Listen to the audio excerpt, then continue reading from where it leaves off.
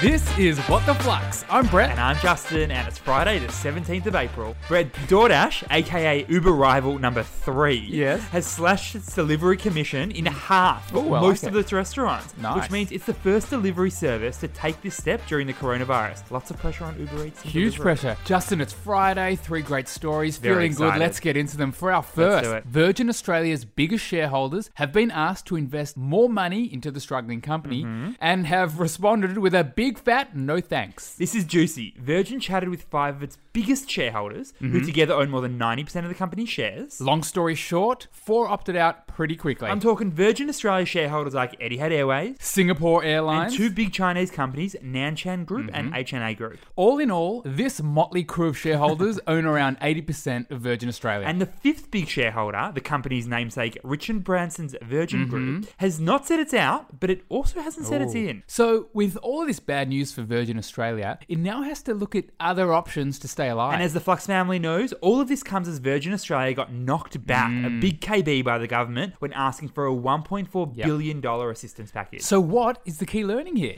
Virgin Australia is desperately searching for what is called a white knight. Ooh, and what's a white knight? Well, put simply, a white knight is a company that would buy Virgin on friendly terms and save the company. Now, while Virgin would technically lose much of its independence if this was to happen, the white knight investor is a better outcome for Virgin than if someone else bought all of the company's shares on the share market. Or even worse, nobody bought them out and they went bankrupt. Exactly. In the GFC, there are a few high-profile examples of white knights taking control of big companies. One example, off the top of my head, in the car industry was when Fiat took over Chrysler in 2009. And a little bit like Kogan.com saving yeah. Dick Smith from certain death a few years ago. For our second story, health insurance company NIB is keen to offer members cash handouts to compensate for lost benefits. Exactly. So a bit of backstory. Last month, the government introduced a ban on non-urgent elective surgery. Things like shoulder and knee reconstructions, Tonsil removal. hip and knee And replacements. of course, breast reconstructions. And with a 60% drop-off in surgery, there's been a huge drop in insurance claims. As we know, Flux fam, for insurers, lower insurance claims mean higher insurance profits. And this isn't a normal year. Very weird year. People aren't choosing not to have surgery. They're not allowed. Exactly. So NIB is the first health insurer to come out and say cash rebates would be the best way to give back this benefit. And best of all, it's expected other health insurers are keen to follow suit. the private health insurers met last week to discuss ways to return this excess profit to members. So what's the key learning here? We're seeing a new phenomenon in the health insurance space, what we're calling collusion for good. Normally, associations with the word collusion are negative. We're talking price fixing. We're talking price gouging. But with the approval of the ACCC, That's the Australian Consumer Competition Commission.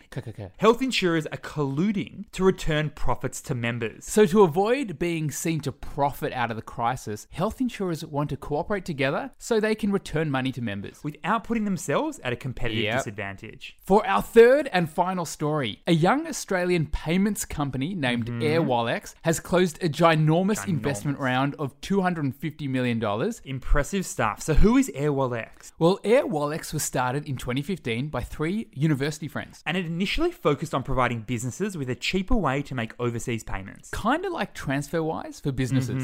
And since then, AirWallex has expanded into things like bank accounts and cards. So let's talk about this gigantic raise, because right now it seems like no investors want to pull out their wallet. Well, less than half of the $250 million was locked away in January. So the rest had to be done in pretty trying circumstances during COVID-19. And for context, Flux fam, this capital raise is one of the biggest by an Australian startup on record. And it values AirWallex at a cool $1.8 billion US. Wow. So what's the key learning here? Even in the depths of what is likely to be a recession, quality companies like AirWallex are still able to raise huge amounts of money on pretty decent terms. In the GFC back in 2009, we saw big companies like Slack and Stripe raise similar amounts, and now we're seeing AirWallex do it too. But on the other end of the spectrum, we've also seen some pretty desperate companies have to do some pretty desperate things to raise money. And those companies have had to give away the farm to get it done. That'd be Flight Centre, Southern Cross Austereo. Which have both had to go cup in hand to investors in recent weeks. Flux family, if you're loving the pod, one thing we would love this weekend when you're speaking to your friends on Zoom or House Party, tell them about What the Flux. We would love more Flux family members. Thanks for listening, and we'll see you on Monday.